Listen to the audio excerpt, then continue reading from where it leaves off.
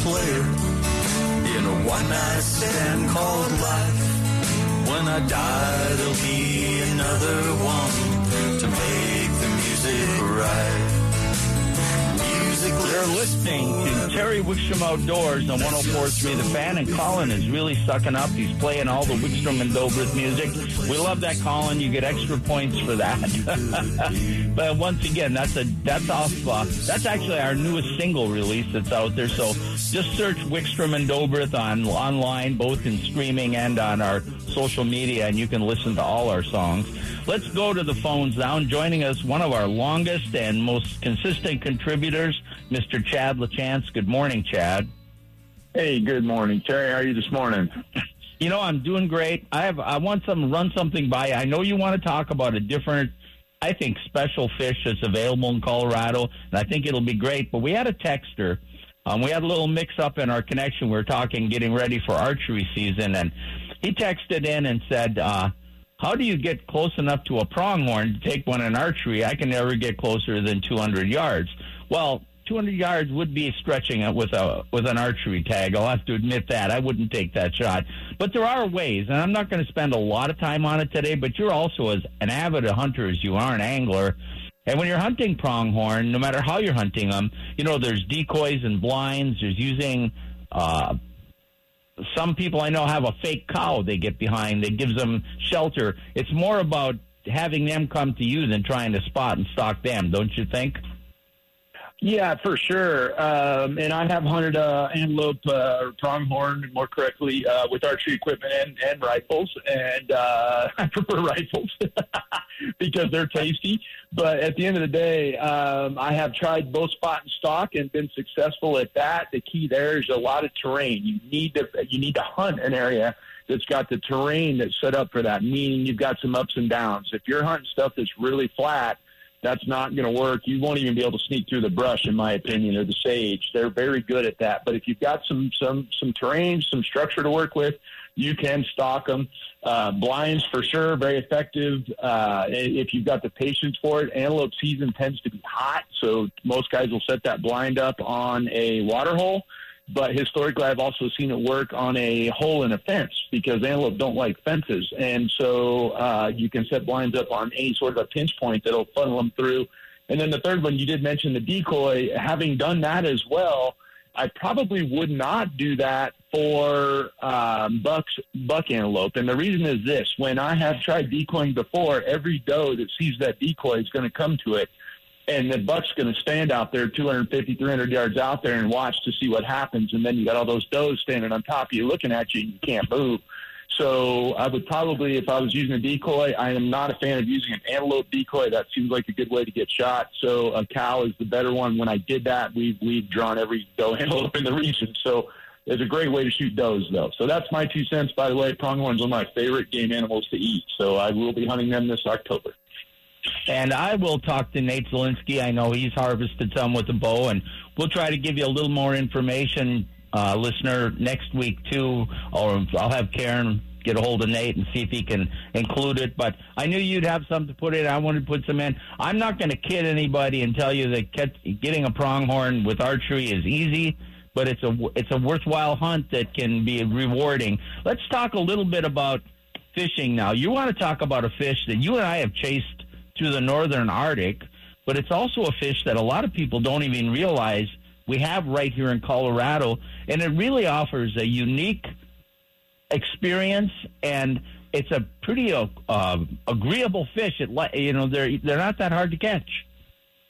No, yeah, we're going to talk about grayling. And every time I post something about grayling, I get all kinds of comments about, it's a bucket list. It's a bucket list. Well, within a couple hours of Denver, you can fulfill your bucket list pretty easy. And the 2 places I wanted to talk about for grayling are at Joe Wright, up on the top of Cameron Pass, and then Pearl Lake up by Steamboat, up by Steamboat Lake State Park up there. Pearl Lake and Joe Wright both have big numbers of grayling in them.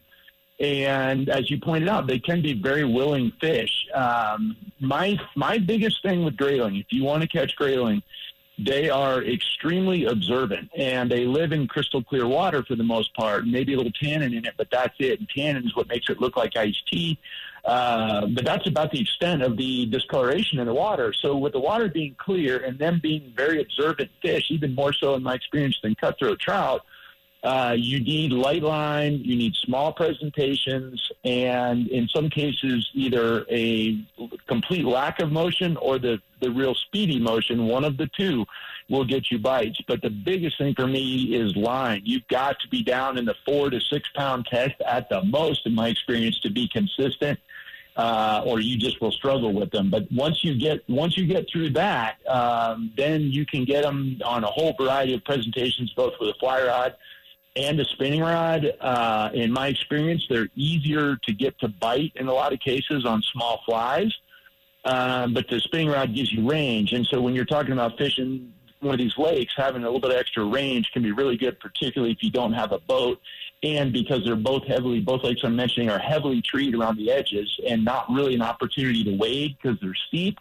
So the only problem with the fly rod is the angles that you've got to work if you don't have a boat. But the spinning rod will give you the range. Little tiny jigs will get it done in a lot of scenarios. We caught them on the little 2-inch power swimmer pretty good. I've caught them on a variety of little gulp baits on jig heads as well, and any sort of a little soft marabou, little tiny jig of some sort like that, like a little crappie jig, but on the small end of the spectrum can be really good. And then when it comes to flies, really it's dealer's choice. I've caught them on everything from little simulators on the surface all the way to little tiny nymphs and everything in between. It would really, be dictated by the conditions you're up against and all that. But one thing I will also real clearly say about them is I've watched them be feeding heavily on flies on the surface. And again, the water's clear, you can see them, but you can retrieve something on a spinning rod or a fly rod that's completely different than what they're feeding on. In a lot of cases, they'll still turn on it because they're opportunistic feeders. And like I said, they're very curious. Well, at one point, I want to go back and emphasize that I couldn't agree with you more is small presentations. Their mouth is not very big. And they can be an incredibly frustrating fish as far as you'll get hit.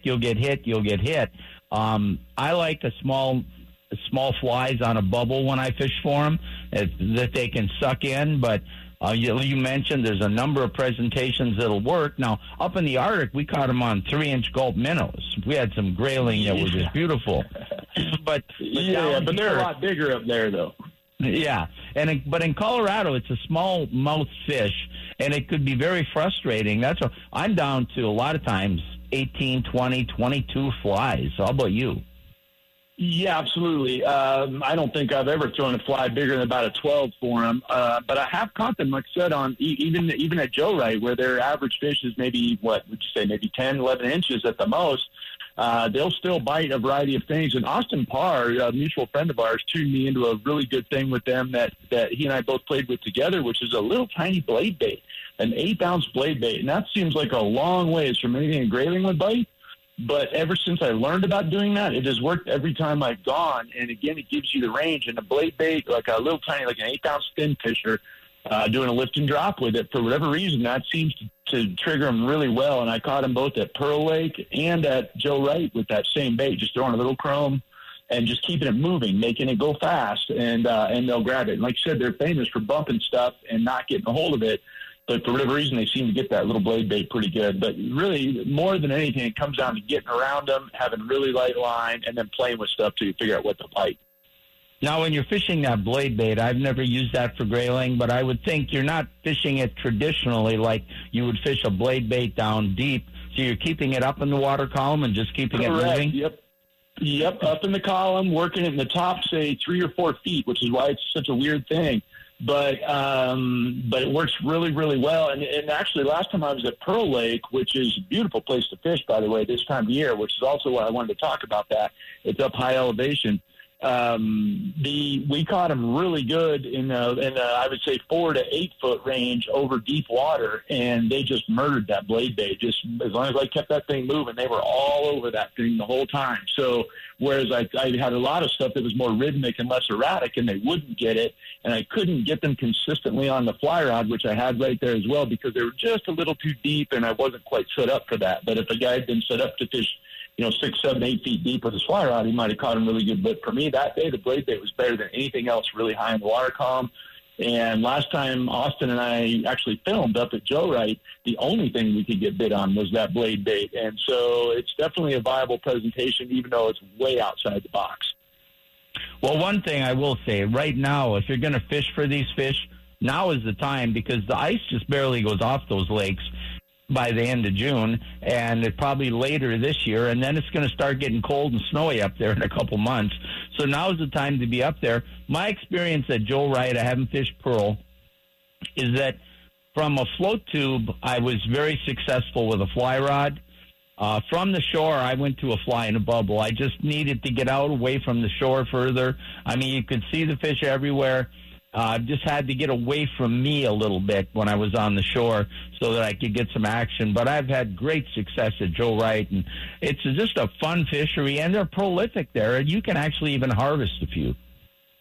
Yeah, and I've never tried to harvest one. I have no idea what their feed value may or may not be, but there's actually almost over-prolific at Joe Wright to the point where Parks and Wildlife puts some tiger muskies in there to keep them and the suckers in control, and their average size is getting a little bit bigger up there because of that. And I agree with you 100%. You got to get away from yourself a little bit on the bank, and that goes back to the water being clear and the fish being very observant.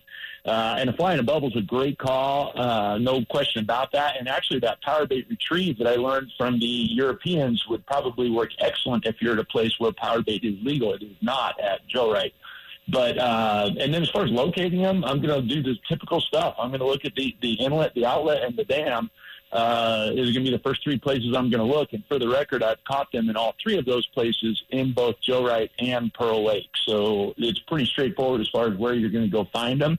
And a lot of scenarios, particularly early or late in the day, they'll be rising, and that'll be your first clue as to where they are. But don't get hung up as you have to feed them a dry fly, because they're pretty good about chasing something down, or at least coming and looking at it. Yeah. I've had great luck with just any kind of a green nymph in about an 18 size under a bubble, and I've had great luck. Before we run out of time here, what else? Anything else going on? How's horsetail fishing? It actually came back up a little bit, which is a little bit strange for being August. It dropped a couple weeks ago. It dropped a couple, 3 feet, 2.5 feet, and then immediately now it has turned and come back up maybe 4 inches or so in the last couple of days.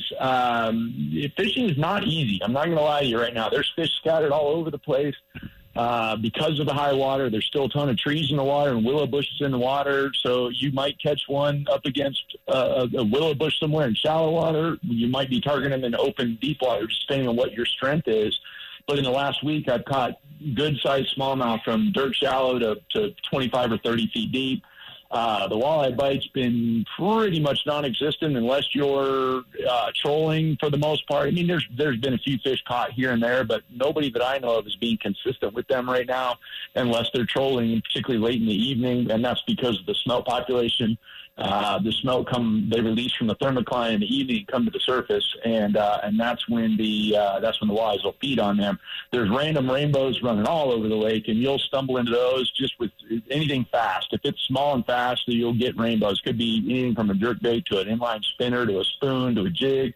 If it's moving fast, you're going to get some trout. I caught 3 of them in about 20 minutes on a drop shot the other day, just reeling it in, trying to go to my next presentation. They just grab it. So that's a possibility. But yeah, overall, it's not easy right now, but it's definitely doable, and the water level's high, and it is pretty. So there's that. All right, my friend, we will let you go, and we'll talk to you in a couple weeks. All right. Thanks very much, Terry. Have a great afternoon.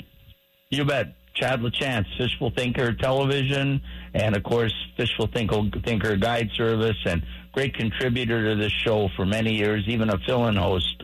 The very first person that filled in when I was gone. We used to always do it live, or sometimes we'd tape it. And when we decided we didn't like the tape version, we always wanted the show to be live. He was the very first host that filled in and took over while we were gone. We'll take a time out. When we come back, we'll wrap up this week's edition of Terry Wickstrom Outdoors on 104.3 The Fan.